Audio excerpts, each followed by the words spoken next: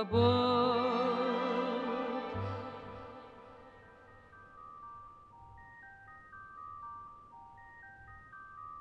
Hello and welcome to Hollyword, the podcast that explores the lives of history's greatest storytellers. I'm your host, Key Whiskey, and this is the 5th chapter in our ongoing series called Writers Under the Influence, featuring authors whose lives and careers are, in the popular imagination, entangled with their relationships to substances. See this cute little vial here? It's crack, rock cocaine. Not only are barbiturates dangerous to his nervous system, but they destroy the inner resources. This is your brain on drugs. But the grim specters of heroin, marijuana, and cocaine... Oh, devil ether. Marijuana, the burning weed with its roots in hell. In an alarming parallel to today's opioid epidemic, amphetamines were once widely and legally prescribed. In 1929, while searching for an alternative to ephedrine, a medication that works to open and clear the airways, American biochemist Gordon Ailes stumbled upon the euphoric effects of a chemical compound soon to be known as amphetamine. It's important to note Ailes didn't invent the drug. That credit goes to a Romanian chemist named Lazar Edelanu, who unintentionally synthesized the first amphetamine in 1887, only to deem it pharmaceutically useless and abandon the research in favor of other projects. 40 years later, Ailes picked up from where Edelanu left off and saw immediate potential in amphetamine. Sure, it didn't cure anything, but it did make you feel good. And it actually worked as a decongestant. Ailes had succeeded in finding a synthetic and far more accessible alternative to ephedrine, a medication made from the hard-to-source ephedra plant. In a whip-smart business move, he patented amphetamine's use as medicine, then approached a Philadelphia pharmaceutical firm called Smith, Kline and French, SKF, and proposed a partnership. SKF were a good fit for Ailes. They already produced one amphetamine product, an over-the-counter inhalant called Benzedrine, made to clear out respiratory passages. Unlike the modern asthma inhaler, made as a pressurized canister filled with medicine, Benzedrine was simply a capped tube containing a cotton strip soaked in over 300 milligrams of amphetamine oil. It didn't take long for users to figure out they could break open the canister and consume the strip directly to achieve a heart-racing, mind-bending, electrifying high. Ailes and SKF struck a deal. The drug company agreed to provide royalty payments, a salary, and a lab space in return for exclusive rights over anything the young chemist produced. The collaboration soon bore fruit. In the late 1930s, Ailes presented SKF with his new Benzedrine sulfate pills, and the American Medical Association gave the go-ahead to commence advertising.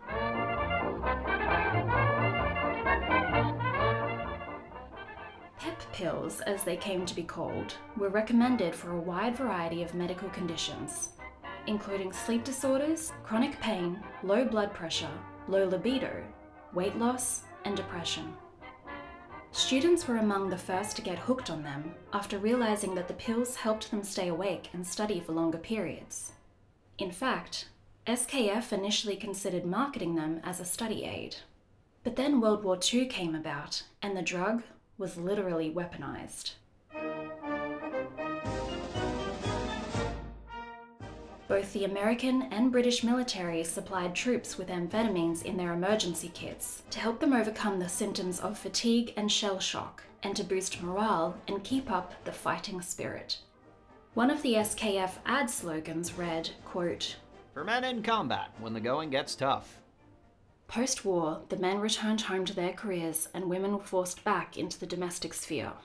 Housewives popped Benzedrine like candy to cope with the mundane tasks of their everyday lives, or to lose weight, while their husbands took it to cope with PTSD or extend their working hours. Before long, amphetamine spilled out of the middle-class suburbs and into city streets and the underground subcultures. The drug took on new street names: Bennies, Black Beauties, Uppers, Whiz, Hearts, Marathons, and speed. The beatniks in particular embraced amphetamines and their effects. It was the Beats who popularized the harmless-sounding slang term bennies for Benzedrine pills, and in return, speed defined the Beats. It gave them energy, a rush of thought and feeling, and made them feel like intellectual giants. It deranged their senses and showed them a new way to experience the world. The stream of consciousness poetry, the shambolic structures, the rhythmic pulse of sentences, all of this stemmed from the blossoming electricity of speed. Even today in 2020, we still don't have a full understanding of exactly how amphetamines affect the brain, but there are some aspects of its pharmacology that are well established. We know the stimulant has an effect on dopamine, the brain's natural pleasure chemical, responsible for your mood. Amphetamine not only blocks the reuptake of dopamine, but stimulates its release, thus triggering a massive and powerful surge of happy hormones. The brain's natural reward system is compromised, but your brain likes it a lot. An amphetamine high can be pleasant or unpleasant depending on a number of factors, including how much a user takes and a user's general mental health and well-being. A good high usually involves euphoria, increased confidence and motivation, a sense of power and superiority, increased libido, extreme alertness, general talkativeness, and abrupt shifts in thought and speech. A bad high can involve nervousness, anxiety, panic, paranoia, aggression, insomnia, hallucinations, and depression. Speed is often referred to as the 20th century's most egalitarian drug because it didn't discriminate between social classes. Everyone from the twitching junkie on the street to President JFK in the Oval Office fell for the allure of amphetamines. Thanks to aggressive marketing and fierce commercial competition, stimulants had become so normalized and socially acceptable during the 40s, 50s, and 60s that if you lived in America around that time, there's a good chance amphetamines were part of your everyday life. In this respect, you might say the two authors featured in today's episode were casualties of their time and culture. They were introduced to amphetamines when the medical reputation of the drug was still credible, before the dangers of the drug were fully known. The authors used amphetamines to turn themselves into lean, mean writing machines. Their most famous novels were pumped out in frenzied, drug-fueled, booze-soaked writing marathons that lasted weeks. They lived their lives on the edge, so falling was inevitable.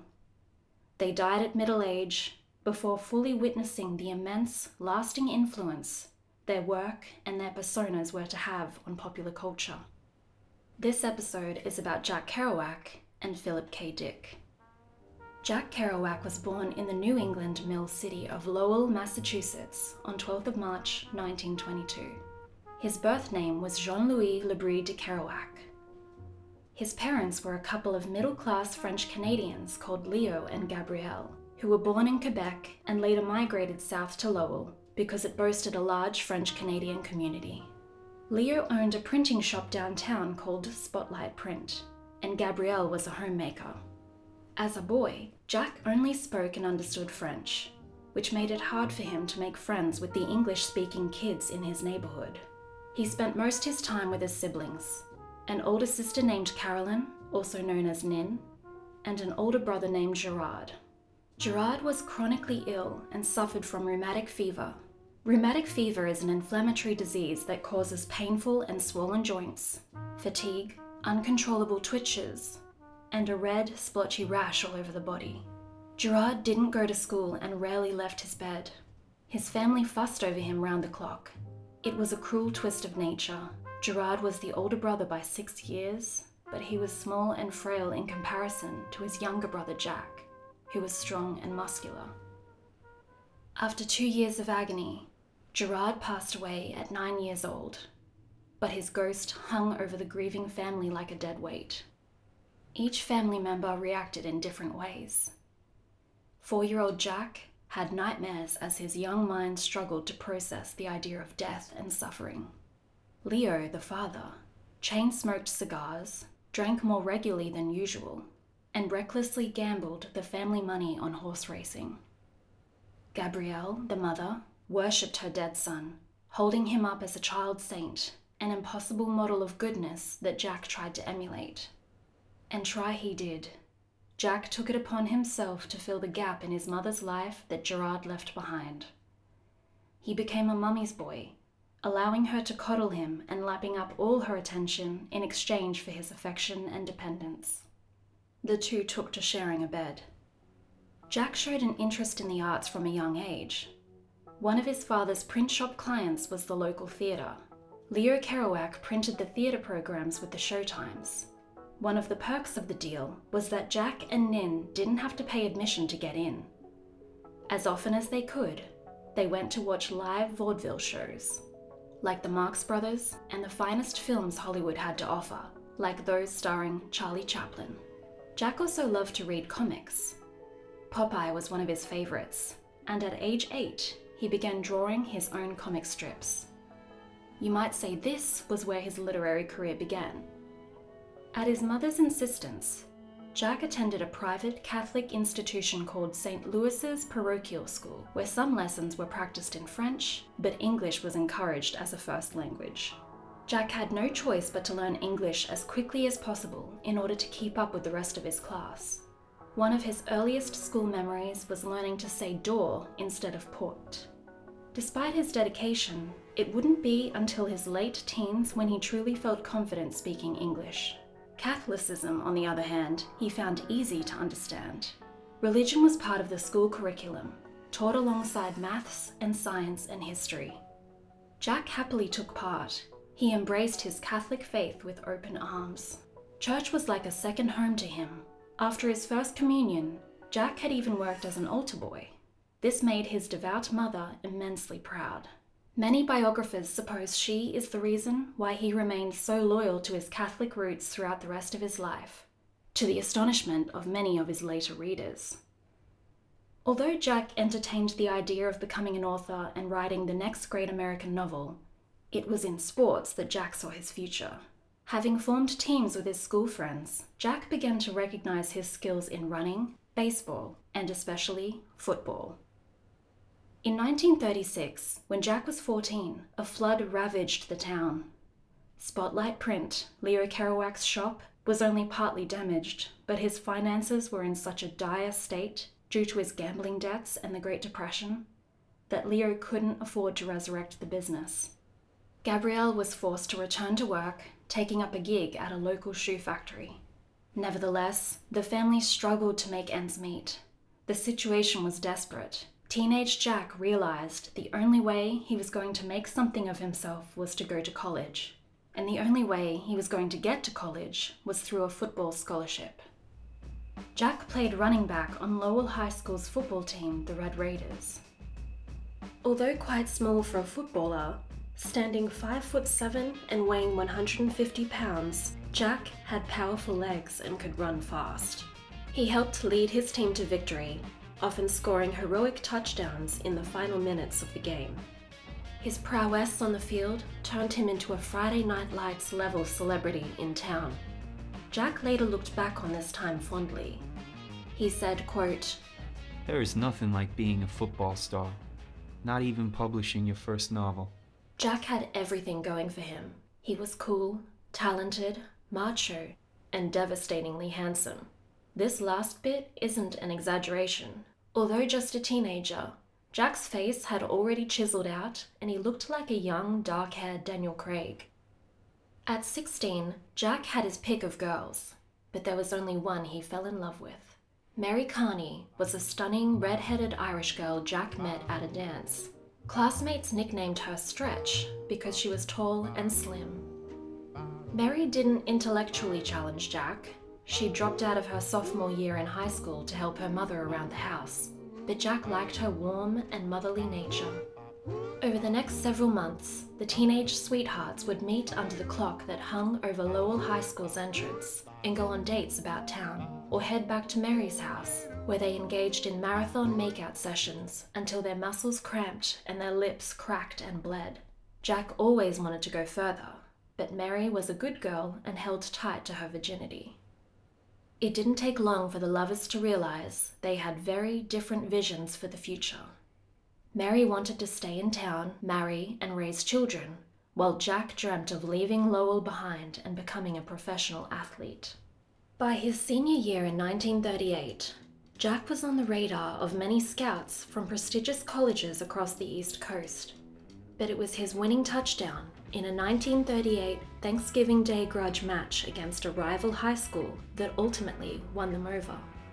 In front of a record crowd of 14,000 people, and with seconds left on the clock, Jack caught a pass just inches from the ground and plowed into the end zone. This single touchdown generated scholarship offers from Boston College in his home state of Massachusetts, Notre Dame in Indiana, and Columbia University in New York. There was no contest. Columbia was an Ivy League institution, and it was located in the most exciting city in the country. Jack graduated high school, secure in the knowledge he was headed for bigger and better things. Part of the Columbia deal required Jack first refine his education at a fancy college preparatory school called Horace Mann in the Bronx. So, in the fall of 1939, 17-year-old Jack, recently single after breaking it off with Mary, went to live with some relatives in Brooklyn. Each weekday, he'd make a daily trip of 2.5 hours by subway, each way to and from school. He passed the time on the subway doing homework and reading novels by Thomas Wolfe, Jack London, William Saroyan, and Henry David Thoreau. Jack was one of only a few sports scholarship students who received free tuition in exchange for playing on the football team. The fee-paying students were the children of wealthy families, mostly Jewish, and while Jack rode the rattling, smelly subway each morning, the other students arrived to school in chauffeur-driven limousines, carrying delicious packed lunches prepared by the family cook. Despite his brooding shyness and the obvious class differences, Jack made lots of friends. He began hanging out with the sons of Wall Street bankers and financiers, who showed him around New York and introduced him to the jazz scene. Bebop, a new, fast style of jazz, was only just emerging, and soon-to-be legendary musicians like Charlie Parker, Thelonious Monk, and Dizzy Gillespie jammed regularly in the bars across Greenwich Village and Harlem. Jack started reporting on the New York jazz music scene for the school's newspaper, interviewing such famous musicians as Count Basie and Glenn Miller. He also contributed short stories to the school's literary magazine, the Horace Mann Quarterly. It was during his year at Horace that Jack first took writing seriously. Each weekend, Jack seized the opportunity to explore the city and the limitless experiences it had to offer. He'd watch French films in Times Square, visit museums and galleries, stroll around Central Park, and people watch through cafe windows. He was particularly interested in observing the fringe dwellers, the tramps and sex workers and junkies who loitered on street corners and huddled under bridges. One fall day, he pooled all his savings and lost his virginity to an Italian sex worker, a memory he later recalled fondly. Jack graduated from Horace Mann in June 1940, but since he couldn't afford the requisite formal white suit, he listened in on the ceremony from a distance, stretched out on a patch of lawn on a hill near the gym, flicking through a book of poetry by Walt Whitman. After all that build-up, Jack's sporting career at Columbia was anticlimactic. He expected to be the hero-worshipped football star he was back in high school and at Horace Mann. Rather, competition was fierce.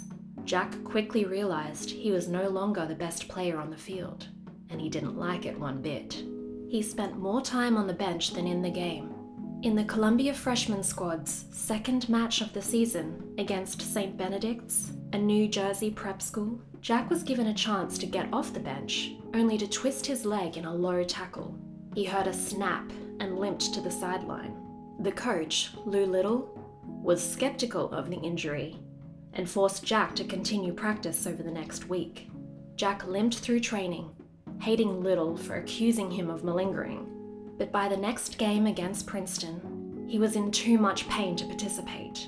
He visited a doctor and an X-ray confirmed he had a cracked tibia. Jack took the injury in his stride.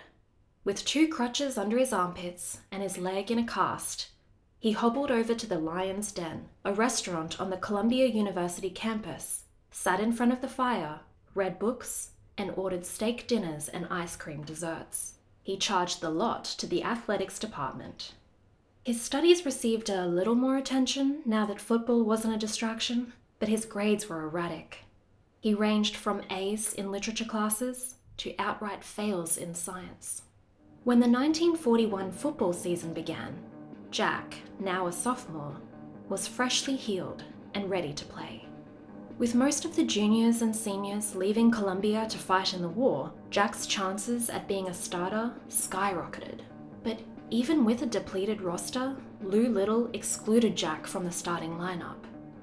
Jack believed Little snubbed him deliberately, and the two fought bitterly. Their relationship deteriorated into open and mutual hostility. That was it for Jack.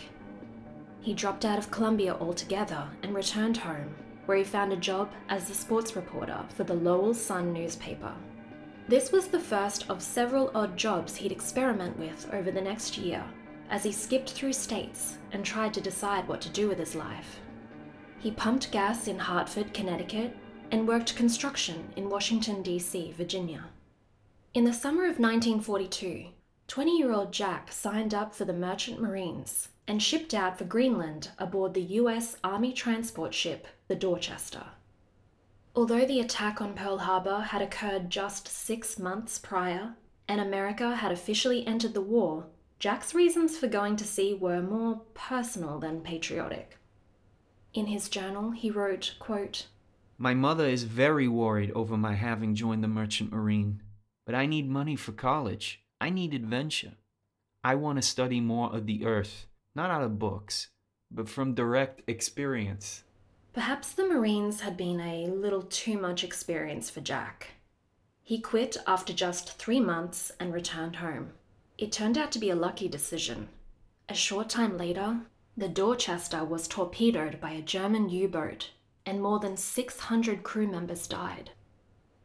Jack decided to return to Columbia after Lou Little sent a groveling telegram begging him to come back and play for the team. Jack agreed, hoping it would mean a fresh start, but before long, Jack and Little fell into their old quarreling ways.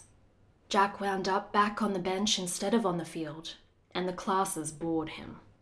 After just 1 month back, he again dropped out of Columbia and traded study for the sea.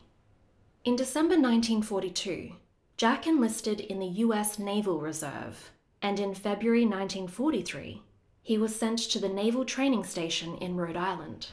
There is this great enlistment photograph taken right around Jack's 21st birthday. It sort of looks like a mugshot because of the height scale backdrop behind him. Jack's wearing a dark naval peacoat. He has a crew cut, his ears are sticking out, and he's looking right down the lens of the camera. His eyes are beautiful but vacant, almost as if he's already lost interest in being there. And that might not have been far from the truth. Jack lasted all of 10 days in boot camp. He'd visited the infirmary on several occasions complaining of headaches and asking for aspirin, and the authorities took note. He also refused to obey orders given by his superiors, and bucked against the rigid schedule. One day, during a drill, he threw down his gun, told everyone to go to hell, then walked out and went to the base library to read. A couple hours later, he was found, apprehended, and dragged to the sickbay, where he was locked up and put under observation. According to files released by the government in 2005, naval doctors determined Jack mentally unfit for service. They noted he was, quote, restless, apathetic, seclusive, and ill-suited to military life. He was sent to the Naval Hospital in Bethesda, Maryland, and honorably discharged after 67 days. In September 1943, Jack returned to New York and began crashing at the Upper West Side apartment of Edie Parker and Joan Vollmer. We touched on Joan Vollmer, who married William S. Burroughs, in a previous episode. Edie was Jack's girlfriend and future first wife. The two had originally met at Columbia, where Edie was an art student. She came from a wealthy Michigan family, but preferred the bohemian life in Manhattan. She was glamorous, bird-like in a way, and sort of resembled Hollywood movie star Barbara Stanwyck, especially when she threw on a pair of high heels and a tight sweater. Men fell all over themselves to light her cigarette if Jack wasn't around to do it. It was through Edie that Jack met teenaged Lucien Carr. When Edie first pointed Lucien out from across the room, Jack thought to himself, quote, Looks to me like a mischievous little prick. but Jack could see the appeal. Lucien was, like Jack, a bit of a larrikin. They went out on the town for boozy all-nighters, exploring the city, stirring up trouble, and drunkenly ranting to each other about bourgeois culture and pure creative expression. Once, Lucien put Jack in an empty barrel and rolled him down the streets of Upper Broadway. On another occasion, they sat wasted in a puddle during a rainstorm, singing at the top of their voices until irate residents in the above apartments ordered them to shut up. Lucien had a feeling his friend Jack and his other friend Allen Ginsberg would get along well, so he decided to bring them together. He invited Allen to come to Edie and Joan's apartment. When Allen arrived, Jack was sitting at the table, eating a mid-afternoon breakfast of bacon and eggs and beer. Allen later recalled, quote, I remember being awed by him because I'd never met a big jock who was sensitive and intelligent about poetry. He thought Jack was physically beautiful, and he fell for his small-town vulnerability and Quebecois moodiness. He referred to him as, quote, the football player with a golden heart. The next two members to make Jack's acquaintance were William S. Burroughs, the subject of a previous episode, and Herbert Huncke. Jack immediately took to Bill Burroughs. He liked his macabre sense of humor, wealth of knowledge, and world experience. Bill introduced Jack to Herbert Huncke, a Times Square junkie, petty thief, and writer. At last, the beats were complete. The volcanic synergy produced by the meeting of these five young men would fuel American prose and poetry for decades to come. Jack Kerouac first heard the term beat from the mouth of Herbert Huncke, who used the word to refer to the state of being, quote, Beaten, down and out, to feel the world is against you. Jack is credited with adopting the word to describe his group of friends and the wider post-war meaning-seeking youth that made up their generation. Jack Kerouac, Lucien Carr, Allen Ginsberg, Bill Burroughs, and Herbert Huncke spent many sleepless nights together, exploring the city's worst neighborhoods to find the best jazz clubs. They'd get drunk on red wine and bebop, then head back to one of their apartments, crack open nasal inhalers, consume the Benzedrine inside, get really, really buzzed, have sex with their girlfriends, and sometimes each other, and work themselves up into passionate discussions about literature and creativity. The ringleader of the group, Lucien, had a way of effortlessly attracting admirers wherever he went. One of them was David Camera, an older, whiskered, red-headed man from his hometown, whose sexual obsession with Lucien had grown so overbearing it was ruining Lucien's life. One night in August 1944, Jack and Lucien were drinking at their usual bar, the West End, located on Broadway in the Upper West Side. Just after midnight, Jack finished his last drink, bid Lucien goodbye, and headed out into the hot summer night. On the way back to Edie's apartment, he bumped into Camera, who asked after Lucien. Jack directed him to the West End bar, then went a separate way. It was the last time he'd see Camera alive.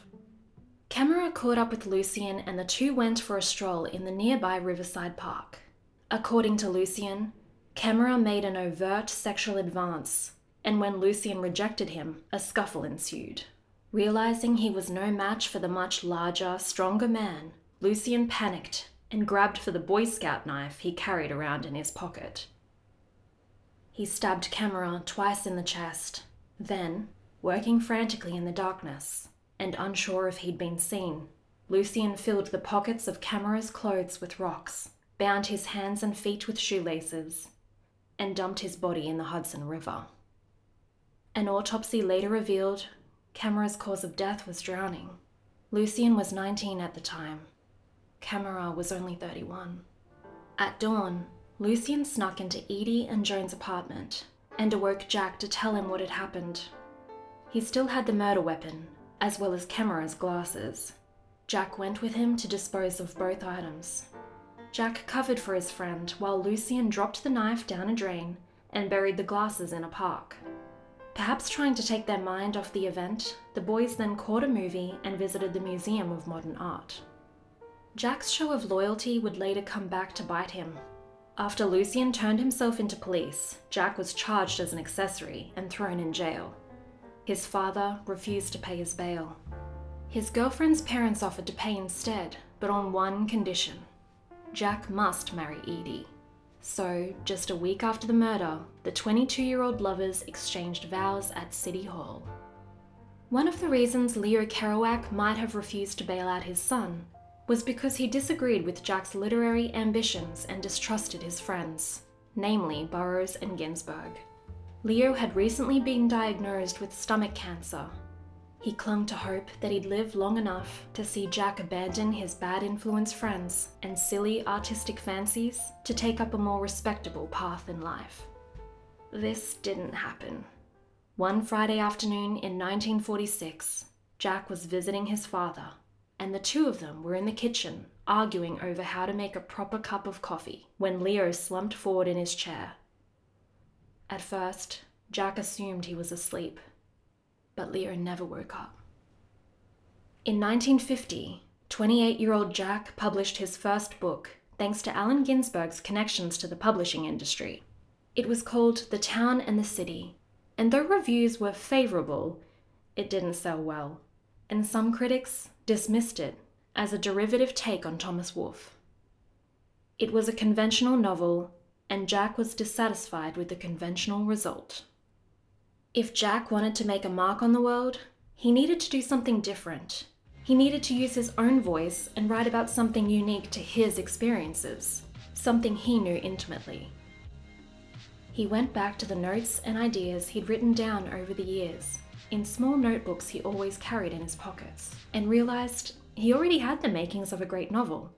He decided he would write about himself and his friends as beat characters part of the Beat generation, burned out hipsters with the light of life in their eyes. These were the people Jack wanted to write about. This is what lit a fire in Jack's belly, and he already had the perfect muse, a man named Neal Cassady. Jack all but forgot about Lucien Carr when he met Neal Cassady in 1947. Legend has it, Neal was staying with a friend of Jack's, and Jack was up late in his Harlem apartment working on The Town and the City when Neal burst into the room, completely naked, and probably drunk or high, and introduced himself. Whether or not this is true, the fact remains Jack and Neal grew very close very quickly, like a pair of long-lost brothers. Jack considered Neal a more extroverted, electric version of himself, and he felt Neal embodied the authentic American spirit in a post-war time of overbearing conformity. Jack was attracted to Neal's physical beauty as well as his tremendous energy and addictive enthusiasm for life. After a few months spent getting to know one another, and with Jack newly single since Edie annulled their marriage, the pair of new friends set off to explore the country. They embarked on a series of cross-country trips around America and down to Mexico. Their travels were filled with adventures that Jack later drew on to write his greatest novel, On the Road. He cast Neal as the free-spirited Dean Moriarty and himself as Sal Paradise in a tale of rambling, autobiographical prose. Most of their travels were spent together, but whenever Neal and Jack split up on separate excursions, they wrote to each other constantly, and it was Neal's style of writing in his letters to Jack that planted the seeds of the groundbreaking style Jack would later use to write On the Road. This period was probably the happiest in Jack's life. He had no responsibilities, no constraints. It was just himself and his best mate, the books he loved to read, the journals in which he wrote, and the open road. On the Road is commonly misinterpreted as nothing but a hedonistic tale about two young men out for a good time, drinking, taking drugs, and fucking their way across America. But Jack was still hardcore religious, and he likens the story to more of a spiritual journey than a pleasure-seeking one. He stated, quote, On the Road was really a story about two Catholic buddies roaming the country in search of God. And we found him. I found him in the sky, in Market Street, San Francisco. And Dean had God sweating out of his forehead all the way. The legend of how On the Road was written is almost as famous as the book itself. In the spring of 1951, for 20 days straight, Jack sat himself in front of the typewriter and wrote the final draft on a 120-foot-long continuous scroll of paper stuck together by tape. The purpose of this continuous scroll was so his creative flow wouldn't be interrupted by the need to reload paper.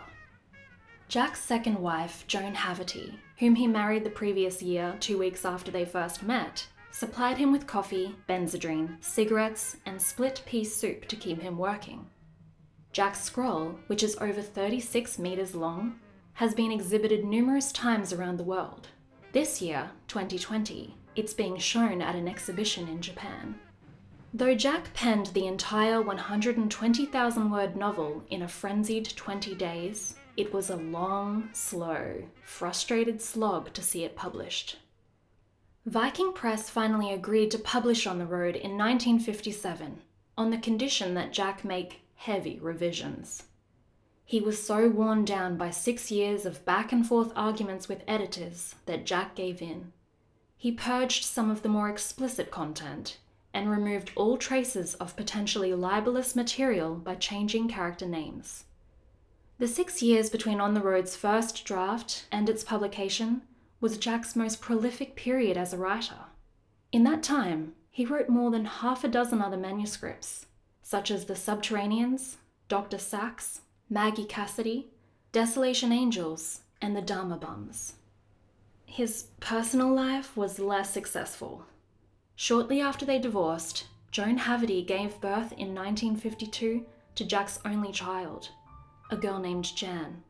Jack refused to acknowledge Jan was his real daughter until a blood test confirmed it 9 years later. He met Jan for the first time when she was 10, and by then, there was no salvaging the relationship. They remained strangers until Jack's death. During the late 50s, and while waiting for On the Road to see the light of day, Jack kept himself busy with intermittent jobs and frequent trips across America and Mexico. He worked a seasonal appointment as a fire lookout in a national forest in the state of Washington, and took on a job as a brakeman for the Southern Pacific Railroad in California. He carried his notebooks everywhere he went and continued writing and submitting work to publishers, despite the constant rejection letters. He had a brief flirtation with Buddhism and carried on affairs with different women, including a beautiful and mysterious black beatnik woman named Arlene Lee, on whom the character Mardu Fox in The Subterraneans would be based. Between 1955 and 56, Jack settled for a while in a charming southern town called Rocky Mount, North Carolina, where he lived with his elderly mother, his sister Nin, and his sister's husband Paul in a little blue cottage. The fact he was still financially reliant on his sister and mother while in his 30s might have pushed him to make the revisions to On the Road so he could finally see it published. When the book went to print and Jack received his advance payment, he moved to a small tin-roofed weatherboard bungalow in Orlando, Florida, which you can still go visit today if you're in the area. It was while living in Orlando that On the Road was published to critical acclaim in September 1957. On the evening of September 5th, Jack picked up a copy of the New York Times and read Gilbert Milstein's glowing review, which stated, quote, On the Road is the most beautifully executed, the clearest and most important utterance yet made by the generation Kerouac himself named years ago as Beat. 35-year-old Jack became an overnight celebrity, and thus began a period in his life that was both a dream and a nightmare. Jack was uncomfortable with fame. Though an extrovert and an entertainer around his friends and within his writing, he was painfully shy in public, and often became ill at the thought of appearing on a TV segment or at a book signing party. He relied on alcohol to get through each social situation, but what began as bottled courage before facing an audience turned into full-blown alcoholism, especially when he realized his public image had snowballed out of his control and into a monster of mythological proportions. The media was fascinated with the unconventional, polarizing beatnik lifestyle. On the one hand, romanticizing it, while on the other hand, mocking and denouncing it. These are the beatniks, the defiant young, coming from every walk of life, wrought with suppressed emotions, and mocking the everyday course of modern society, intent on striking back as they wage a battle for their right to be heard. They homed in on Jack and turned him into a representative for an entire culture he felt he had nothing to do with, dubbing him King of the Beats and Father of the Hippies, terms he grew to despise. He became a sort of literary equivalent of James Dean, with the New York publishing industry establishing him as a rebel in the same way the LA film industry had done with James Dean. And just because people were familiar with Jack's name and face, they assumed they knew who he was as a person and what he stood for, without having met him or read his books. Jack found he was being recognized on the streets and in bars, and often got into brawls with men who'd pick fights just because he was a celebrity. One night, Jack and his friend were bar hopping around Greenwich Village when they got into an argument with another patron, a stranger who accused Jack of insulting him. When Jack and his friend left the bar, the stranger and two accomplices surrounded them, and one man threw Jack to the ground and beat his head against the curb so bad he had to go to hospital. The upside of fame was that Jack could now publish the manuscripts that had previously been rejected, pay off his debts, and create financial security for himself. But he still wasn't being taken seriously as a writer, and after On the Road, Jack never truly got his compass back on north. His alcoholism worsened when his sister Nin died in 1964 from a heart attack at 45. Then, his mother Gabrielle suffered a paralyzing stroke and moved in with Jack and his third wife, Stella Sampis, so they could care for her. The three of them lived together in a little red brick house in St. Petersburg, Florida. In his final years, Jack, overweight and prematurely aged, withdrew into a bitter, reclusive, self-contained universe filled with television and alcohol. He managed to publish one last book, a semi-autobiographical novel called The Vanity of Deleuze, that detailed his high school and university experiences. On October 20, 1969, at 11 o'clock in the morning, Jack was sitting in his favorite chair with the shades drawn, drinking whiskey and malt liquor when he suddenly felt ill. He disappeared into the bathroom. His wife Stella broke in and found him on his knees, vomiting blood. An ambulance took him to hospital, where doctors diagnosed him with massive abdominal hemorrhaging, likely caused by long-time alcohol abuse and addiction to amphetamines. He was rushed into surgery, and despite 26 blood transfusions, Jack Kerouac died at 5 o'clock the following morning. He was only 47 years old. A funeral was held 3 days later in his hometown of Lowell, Massachusetts. Allen Ginsberg was one of the pallbearers. Neal Cassady might have attended too, if he hadn't died at age 41 the previous year in Mexico under mysterious circumstances. The following excerpt comes from Chapter 1 of On the Road.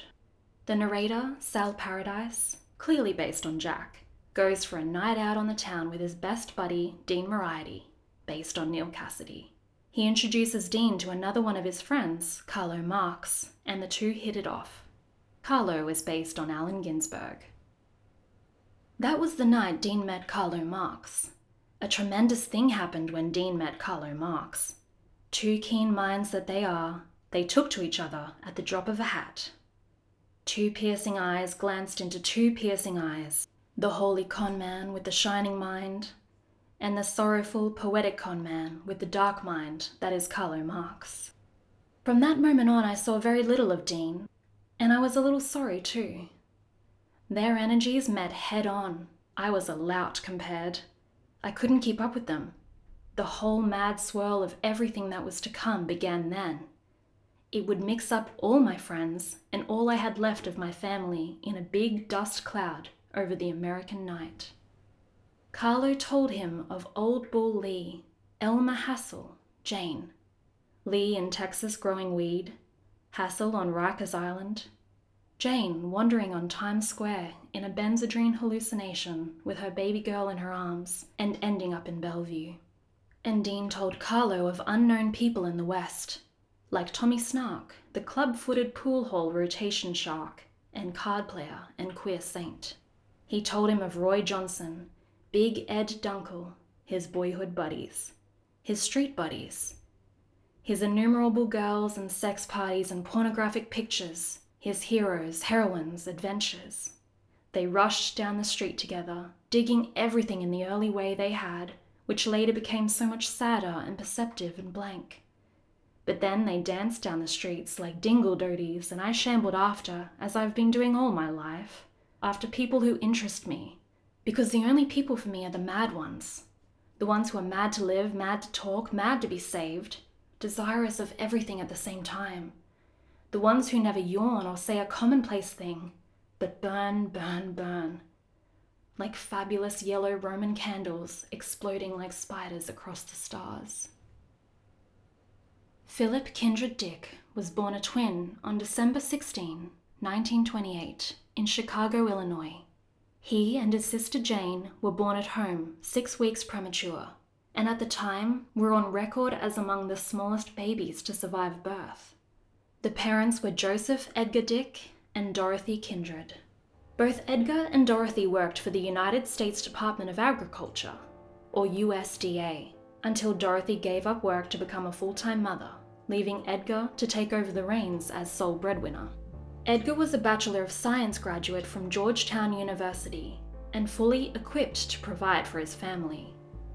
Around the time of the twins' birth, he was promoted to Principal Scientific Aide for the USDA, but tragedy lay in wait for the couple just beyond the initial joy of new parenthood. For their first 40 days, Philip and Jane struggled to survive. They were constantly sick and unable to feed, meaning they lost weight instead of gaining it. Finally, after a home visit nurse deemed the babies critically ill, Philip and Jane were rushed to the hospital. But Jane was dead on arrival.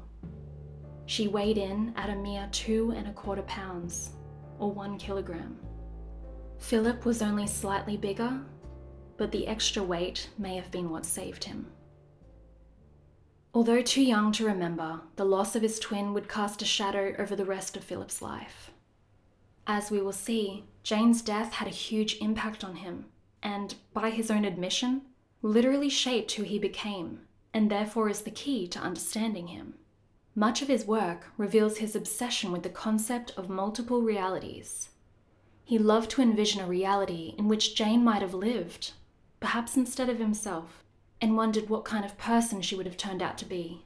Jane Kindred Dick was buried in what's known as a companion plot at Fort Morgan, Colorado. Acting as a creepy reminder of his own mortality, the plot beside Jane was left vacant, and Philip's name was carved into the gravestone beside hers. Philip spent the rest of his life knowing the gravestone was there waiting for him. Philip could never decide who to hold accountable for Jane's death. He swung between blaming his mother for being negligent and not feeding Jane enough, and feeling guilty himself for possibly hogging all of his mother's milk. The relationship between mother and son wasn't off to a good start. In 1929, Edgar got promoted to marketing specialist for the USDA, a position that required the Dicks to move to Northern California. They moved to different locations around San Francisco Bay before settling in Berkeley, a spirited city that would soon be connected to San Francisco by the Golden Gate Bridge, and, in a few decades' time, become world-renowned as a focal point of the hippie movement that spilled across the bay from San Francisco. Free-thinking and liberal, Dorothy absolutely loved Berkeley, so when Edgar accepted another job as a statistician for the National Recovery Administration located in Reno, Nevada, Dorothy refused to go, and the couple divorced. Dorothy and Philip moved in with Dorothy's mother, and Edgar headed northeast to Reno. This was 1933. Philip was 5, and too young to understand why his father left. Here was yet another great loss in his young life, and though Edgar made efforts to return to California to see his son frequently, Philip couldn't help but feel abandoned by a man he very much admired. During his visits, Edgar regaled his son with stories from his time served in World War I, and once brought along his gas mask to show Philip. The mask scared the boy, and Edgar didn't bring it again. When Philip went through a cowboy phase, Edgar dressed him up in a cowboy costume and took him out to visit his rancher friends. On one such trip to the country, Philip came rushing into the ranch house from outside where he'd been playing to interrupt the adults and warn about a, quote, jingle snake on the front porch.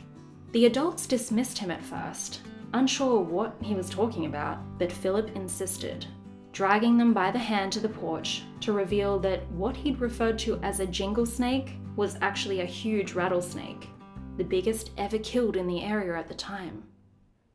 After 2 years spent bouncing back and forth between his divorced parents, a bitter custody battle broke out, and Dorothy won. She took Philip to live with her in Washington, where she'd snagged herself a job at the Federal Children's Bureau. After having his home split down the middle and uprooted, it comes as no surprise that young Philip was psychologically frail. By age 6, he had already seen his first psychologist and continued to see doctors throughout his schooling due to panic attacks, agoraphobia, claustrophobia, and a severe form of vertigo that made him feel as if the ground beneath his feet was constantly tilting. Then there were the physical ailments. Though he was growing up to be a tall and robust boy, his anxieties caused eczema, heart rate abnormalities, and asthma. The latter was treated with amphetamines. He missed a great deal of school, which didn't bother him too much. Philip was rather bored with schoolwork and much preferred creating his own projects, such as a comical newspaper he wrote, edited, and published, called the Daily Dick. Dorothy, a single working mother, struggled to pay bills and juggle parenting and her career. In 1938, when Philip was 9, she got a job at the US Forestry Department and moved herself and Philip back to Berkeley. The idea was to live closer to Dorothy's mother, who would help raise young Philip. This meant they were also back closer to Edgar, Philip's father, but Edgar's visits had ground to a halt after his ex-wife and son's relocation to Washington. Washington was too far from Reno, and Edgar was too much of a workaholic to take time off. By the time Dorothy and Philip returned to California some 4 years later, Edgar had all but faded into memory. He had moved to Pasadena, remarried, and started a new family. He had no reason to resurrect custody issues with Dorothy. By age 12, and like any typical boy, Philip had developed a fascination with science. He planned to be a paleontologist.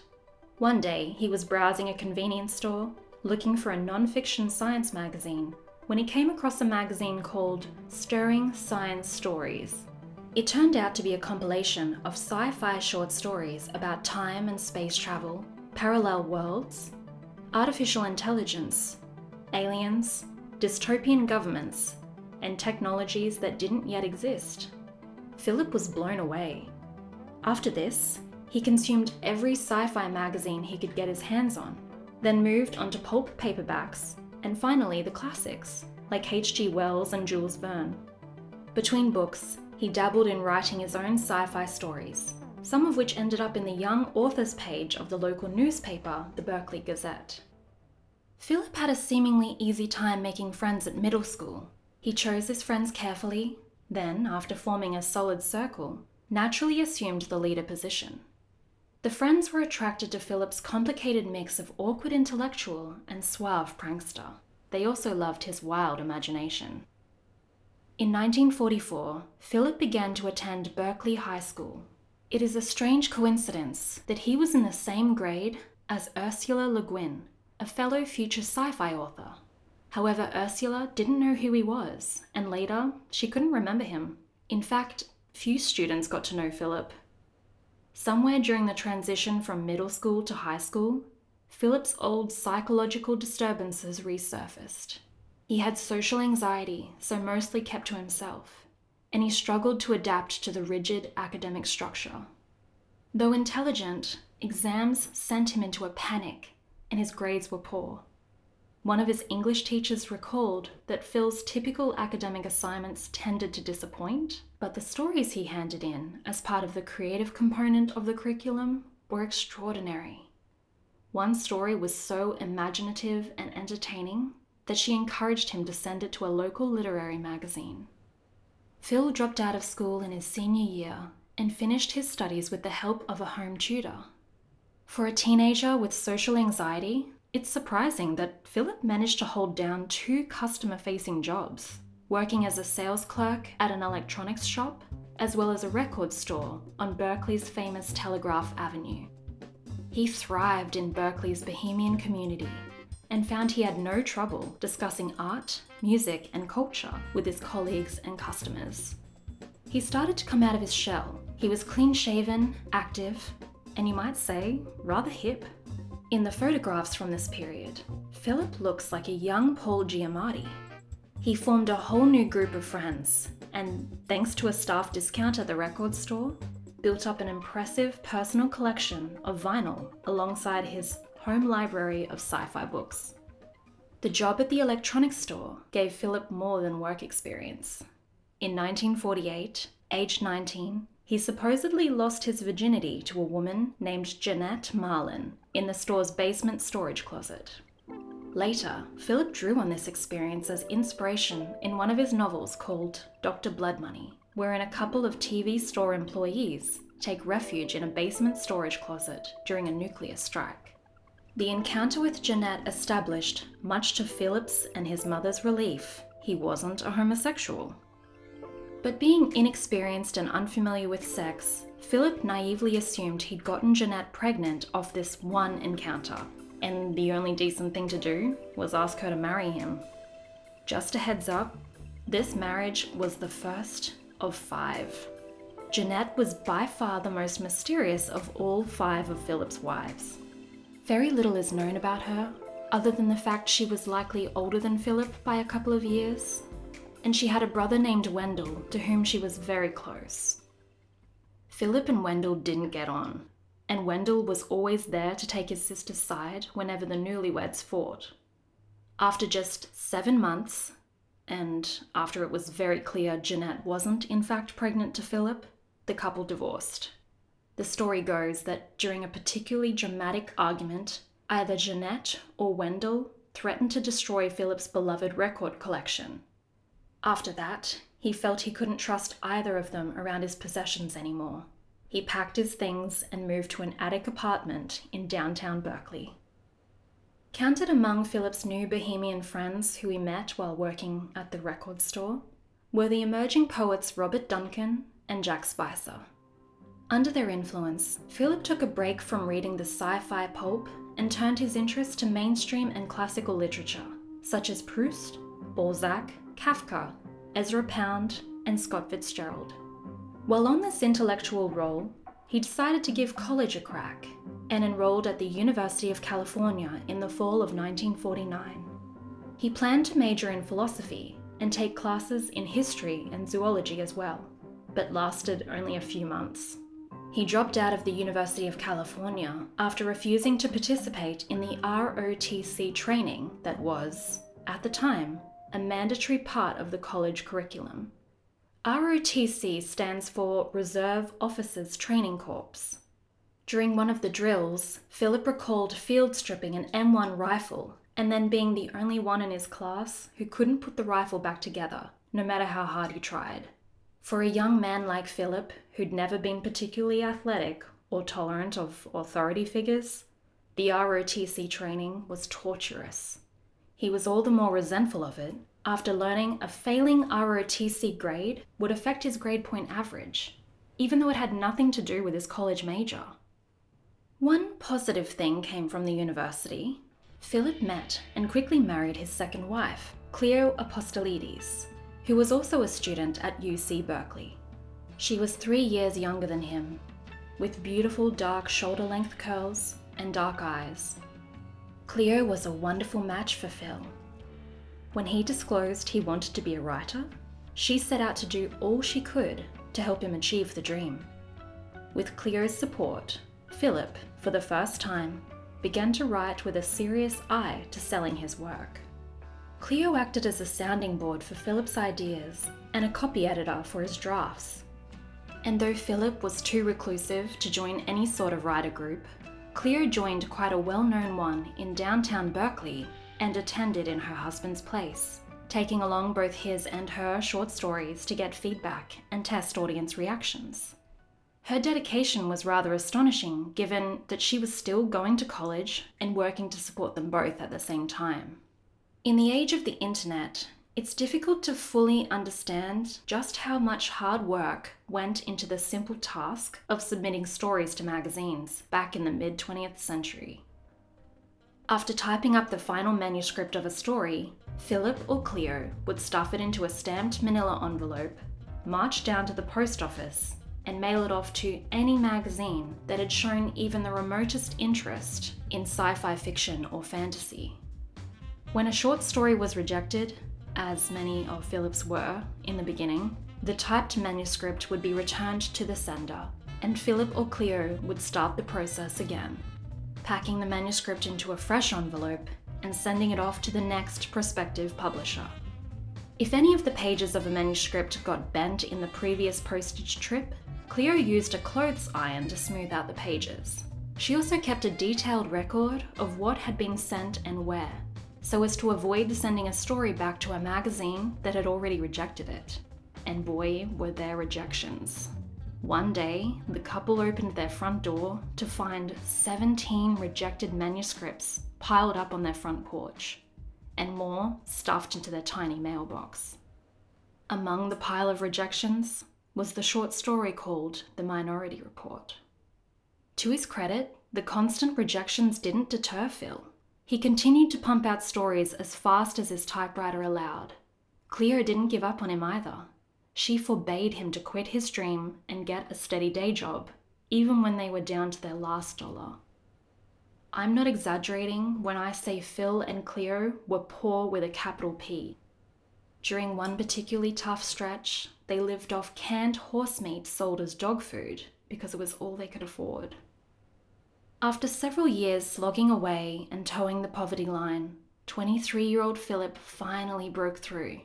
A magazine called Fantasy and Science Fiction bought a short story he'd written called Roog, R-O-O-G, about a neighborhood dog named Boris that misperceives the garbage men as evil, shape-shifting aliens that are stealing his family's property.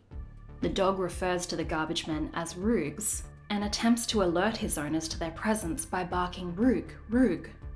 The excitement from the sale of Roog soon wore off once Philip received his measly paycheck. The amount would only support the couple for a month. The race was on again to write and publish another piece. Driven by necessity, Philip began to write at an alarming rate, completing a short story or novella every 2 weeks. He hoped the more he wrote, the better his chances were at publishing. The method seemed to work. At one point, Philip had 7 of his short stories published in the space of 1 month. His labor was finally bearing fruit. The success of Roog and similar works landed Phil a literary agent who encouraged him to channel his energies into writing a novel. The agent said, quote, "There's no money in short stories. The real money is in novels." Philip obediently set to writing a longer piece, and in 1955, aged 27, Phil published his debut novel, Solar Lottery. The book takes place in what will become the prototypical Dickian world, an illegal totalitarian state where positions of public power are decided by a sophisticated lottery. The enviable top spot is that of the Quizmaster, who rules the solar system, but must also fend off constant and legally sanctioned assassination attempts. For this reason, the same Quizmaster never survives being in power for long. By the late 1950s, Berkeley had begun to emerge as a mecca of the counterculture and the politically left-wing ideas of Marxism and communism. The college city was racked with student demonstrations and riots. The judges in their chambers give official orders now to remove the demonstrators from City Hall. When an attempt is made to carry out the order, The crowd responds by throwing shoes and jostling the police officers. When one officer warns that fire hoses will have to be used if the crowd does not disperse, the demonstrators become more and more unruly. Though Philip kept his distance from the more radical political groups, he and his wife Cleo were members of a communist student club. This association, paired with Philip's expanding body of subversive stories, landed Mr. and Mrs. Dick squarely on the FBI's radar. This was the McCarthy era, a period of American history marked by an aggressive campaign spearheaded by Senator Joseph McCarthy in an effort to expose alleged communists who were considered at the time traitors to the American way of life. Are you a member of the Communist Party? Or have you ever been a member of the Communist Party? Philip and Cleo received several visits from a pair of FBI agents investigating a radical rally held recently on the University of California campus. They questioned the Dicks about their political orientation and asked them if they'd be open to traveling to the University of Mexico to spy on leftist students. Philip and Cleo declined. At first, the sight of the agents in their living room, wearing dark suits and grey fedoras and wielding tape recorders, terrified the Dicks. However, the intimidation effects were significantly lessened when one of the agents, George Scruggs, turned out to be a very nice man. He took on an almost fatherly role, befriending Philip and even teaching him how to drive. Nothing ever came of the FBI investigation, except that Philip drew on the experience to use as inspiration in future writings. In 1958, the Dicks yearned for a change of scenery. They moved north from the radical urban center of Berkeley to Point Reyes Station, a tiny dairy town in western Marin County. By then, Philip was a writer of modest success. The plan was for him to continue to write, while Cleo continued commuting back to Berkeley several times a week to work and supplement the income. A few days after their arrival, word got around that a literary type and his wife had come to live in Point Reyes. Anne Rubenstein, a neighbor, visited the Dicks to welcome them to town. She was curious to meet this writer because her late husband had been a writer too, a poet named Richard Rubenstein.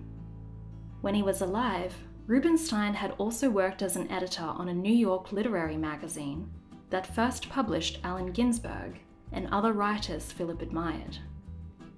When Philip learned of this fact, he became just as curious about Anne.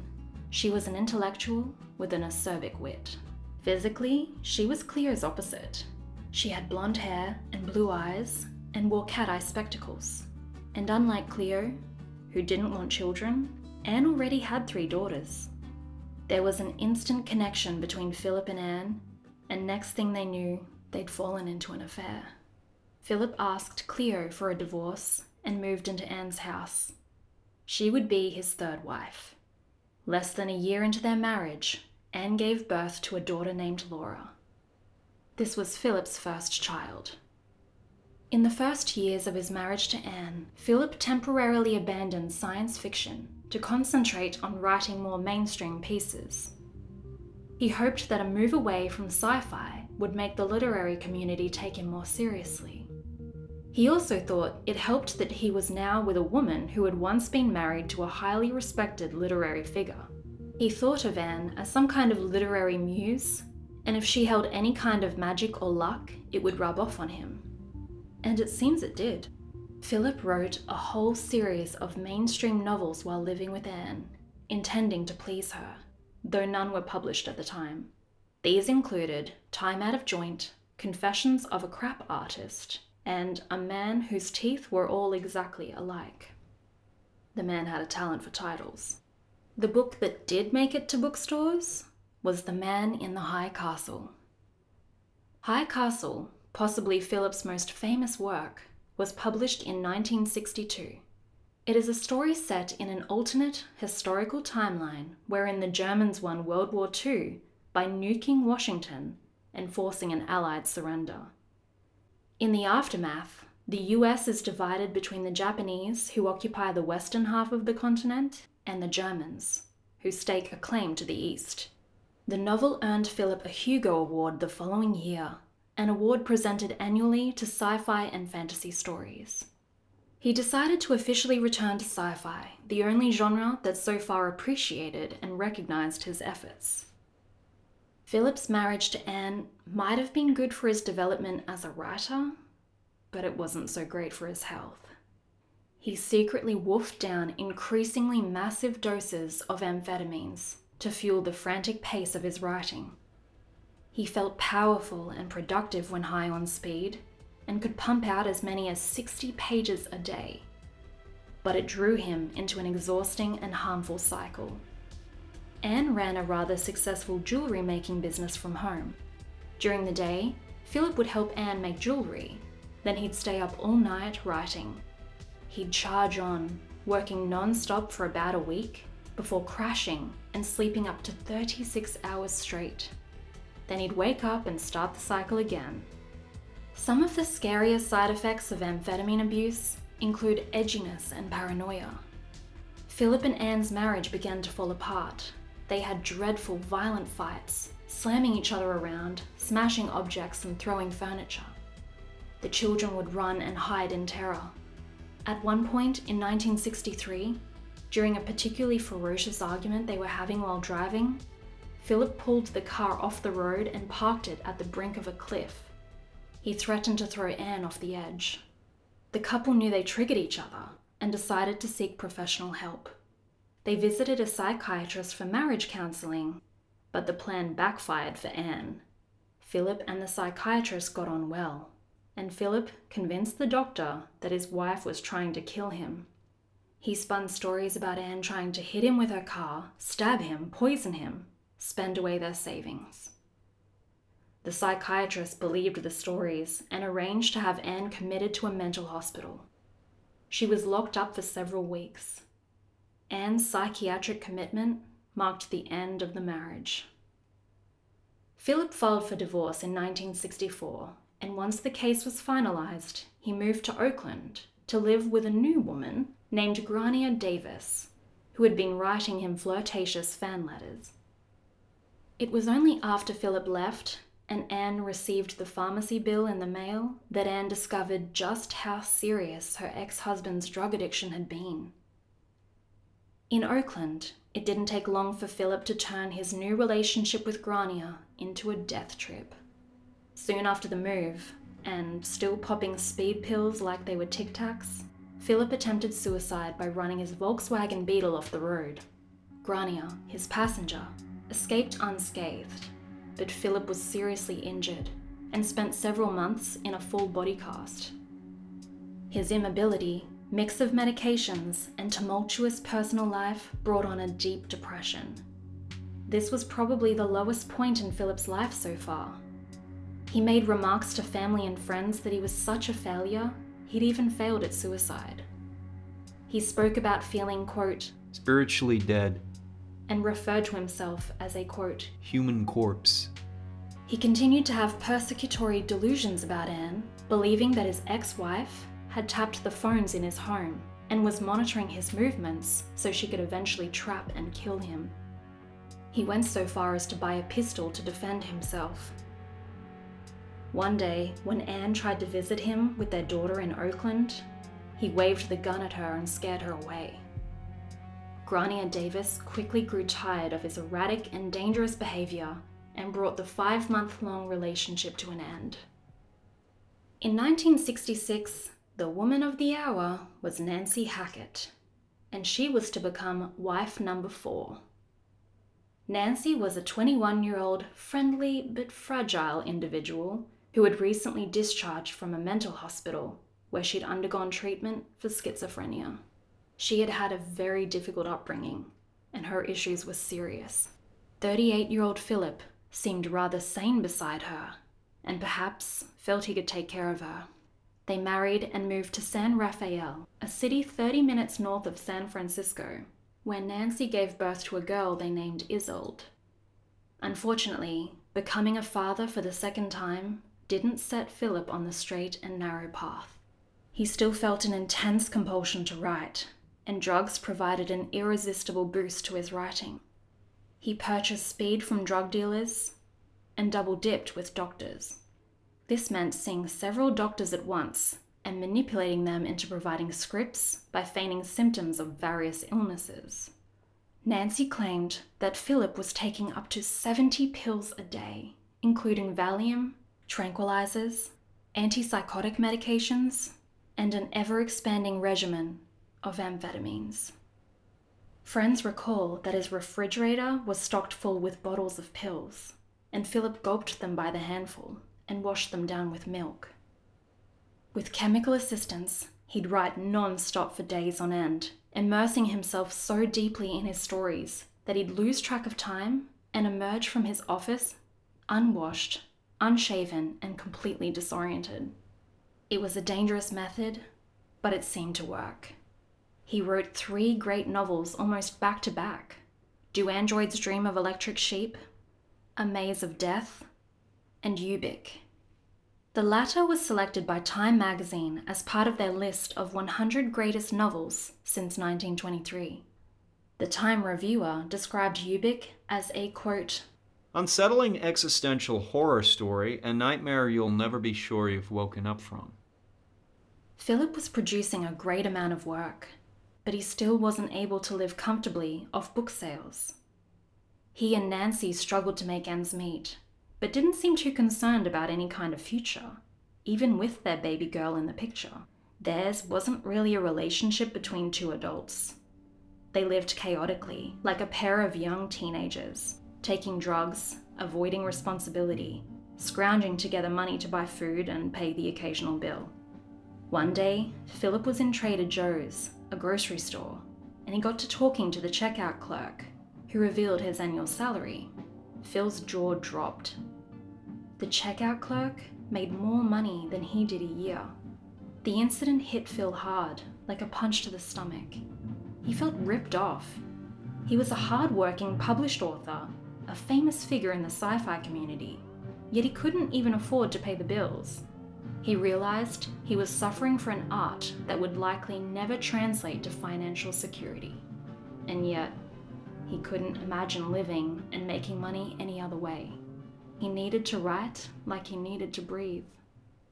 Phil and Nancy's marriage broke down in 1971. She left him for a member of the Black Panthers, taking their daughter with her and leaving Phil alone in an empty house to hit rock bottom. He was devastated and not thinking right. In an effort to feel less lonely, he opened his home to a motley cast of transients and drug addicts and dealers who used his place as a crash pad. He found the presence of the young delinquents comforting, though they turned his house into a pigsty. He stopped writing during this period and spent all his time taking drugs and entertaining the strangers drifting through his home. This home, a little suburban tract house on Hacienda Way, with a dead garden out front, was witness to some of Philip's lowest moments. In 1971, at the height of his paranoia, Philip's house was broken into and burglarized. According to Phil, there was evidence that explosives had been used to break into his locked filing cabinet, where he kept his precious manuscripts. Phil was so upset and obsessed about the event that he made it a point of focus in an interview with Rolling Stone magazine, and he bought a pistol for protection and prowled the house at night, peering through the blinds and contacting the police with theories about who the robbers might have been. He accused everyone, from the CIA to the KGB, the right wing and the left wing, religious extremists, the Black Panthers, extraterrestrials, and the very police whom he had reported the crime to. No culprit was found, because the burglar had been Phil himself. That's right, he'd burglarized his own home. He just couldn't remember doing it. 1972 saw Philip invited as the guest of honor to the Vancouver Science Fiction Convention. With the Vietnam War raging on, he was happy for an excuse to flee America for a while, but the trip was a disaster. He bounced into another whirlwind affair with a woman he met at the convention, and that ended in heartbreak, and he was kicked out of his accommodation on account of his erratic behavior. He rented his own apartment, but had no friends in the city, and grew lonely very quickly. He attempted suicide, overdosing on a sedative, potassium bromide, but he changed his mind at the last minute and called for an ambulance. While waiting for the medics to arrive, he called a suicide hotline. The counselor he spoke to suggested Phil try rehab. After recovering from his overdose, Phil checked himself into a notorious tough-love drug rehab facility that usually treated heroin addicts. Several weeks later, he discharged and returned to California. Over the next year, his writing was put on the back burner while he focused on his recovery. The light at the end of the dark tunnel was his 5th and final marriage to Tessa Busby. He met her at a 4th of July party and described her as the kindest woman he'd ever come across. Philip was 45. Tessa was only 18. They had a baby together named Christopher, Philip's first son. And just as in Phil's previous relationships, they lived in a kind of romantic, hand-to-mouth bohemian poverty. Gradually, Philip returned to his writing. He wrote and published Flow My Tears, the Policeman Said in 1974, a story about a genetically enhanced pop star who wakes up in a world wherein he has never existed. Phil then followed that up with A Scanner Darkly, a story about an undercover narcotics agent that gets hooked on drugs and doesn't realize he is narking on himself. Philip claimed it was one of the toughest novels he wrote. It was the first time he wrote while sober, and because it drew on his experiences from the Drifter House and rehab stint, it required him to dredge up some unpleasant and traumatic memories from the darkest periods of his life. Many a morning, Tessa would wake to find Philip sobbing over his typewriter after a night spent working on A Scanner Darkly. Philip was off the hallucinogenics and off the amphetamines by the mid-70s. Yet one of the freakiest, most mind-bending moments of Philip's life was about to occur. In February 1974, Phil was housebound and recovering from dental surgery when a girl from the local drugstore came to his door to deliver pain medication. She was wearing a locket on a necklace, and the sun reflected off the locket and dazzled Phil's eyes. He believed afterwards he had experienced a bewildering, meaningful revelation. One of the revelations that came to him was that he was still living in the period during the Roman Empire, and he was part of a resistance movement, and this memory had laid dormant in him all his life until the beam of light awakened him to it. The event inspired his Valis trilogy of books, Valis being an acronym for Vast Active Living Intelligence System. Philip's on-record discussions about his cosmic mind invasion and subsequent publication of Valis led to the widespread assumption he had gone mad. Others wondered if Philip was simply being playful with his own mental illness. His fans considered him a genius, a chosen one, who might have actually received a vision or a message from a higher power, perhaps even God himself. In any case, Philip became obsessed with finding an explanation for this event. His obsession, coupled with his mood swings, led to the dissolution of his marriage to Tessa. His 5th divorce was finalized in the lead up to his 50th birthday. In February 1982, after completing an interview, Philip contacted his therapist to complain of failing eyesight. He was advised to go straight to the hospital, but did not. The following day, he was found unconscious on the floor of his Santa Ana home. He had suffered a stroke and would never fully recover. On March 2nd, he was disconnected from life support and died. He was buried next to his twin sister in the same grave that had been waiting for him all his life. A little over 3 months after Phil died, Blade Runner was released. There was an escape from the off-world colonies 2 weeks ago. 6 replicants, 3 male, 3 female. They slaughtered 20... A Blade Runner's job is to hunt down replicants. Manufactured humans you can't tell from the real thing. What's this? Roy Batty. Probably the leader. There was just one outfit making replicants that superhuman. The Tyrell Corporation. Blade Runner was an adaptation of Phil's book, Do Androids Dream of Electric Sheep? The film wasn't an instant hit, but rather grew in popularity over time. consequently bringing the name Philip K. Dick to the world stage. Blade Runner has since become a cult classic, and Philip K. Dick has since become one of Hollywood's favourite sources for imaginative stories. Even if you've never read his books, you've almost certainly seen a movie adaptation based on his work. The most famous adaptations, aside from Blade Runner, include Total Recall, released in 1990 starring Arnold Schwarzenegger, Minority Report in 2002 starring Tom Cruise, Paycheck in 2003 starring Ben Affleck, A Scanner Darkly in 2006 with Keanu Reeves, The Adjustment Bureau in 2011 starring Matt Damon, and 2017's Blade Runner 2049 with Ryan Gosling. TV adaptations include The Man in the High Castle and Electric Dreams. Whether madman or genius, it's a damn shame Philip K. Dick didn't live long enough to see the impact his imagination would have on the world and see himself become an icon beyond the sci-fi community.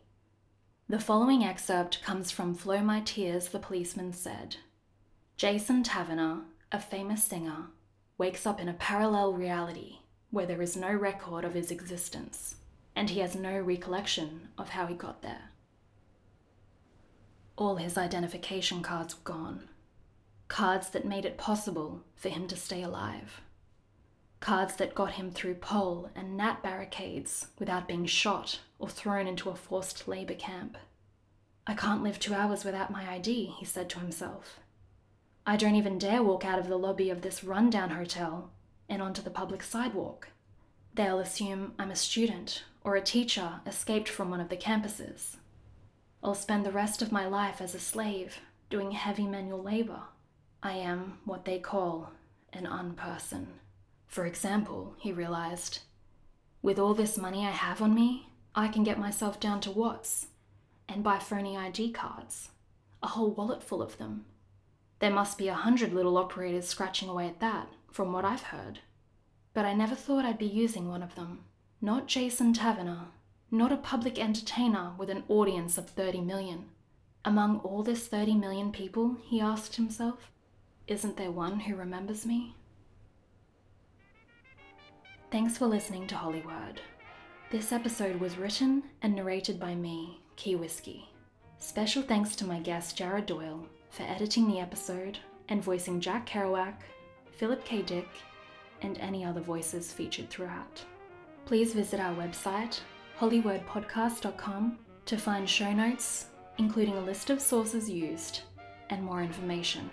If you like what you hear and want to support the podcast, well, you're already doing it by listening. But if you're feeling extra generous, please rate, review, subscribe, and share. I know you could be listening to a million other podcasts right now, and the fact you're listening to me means more to me than I could adequately express. Join me next time for another dive into the lives of history's greatest storytellers. Good night.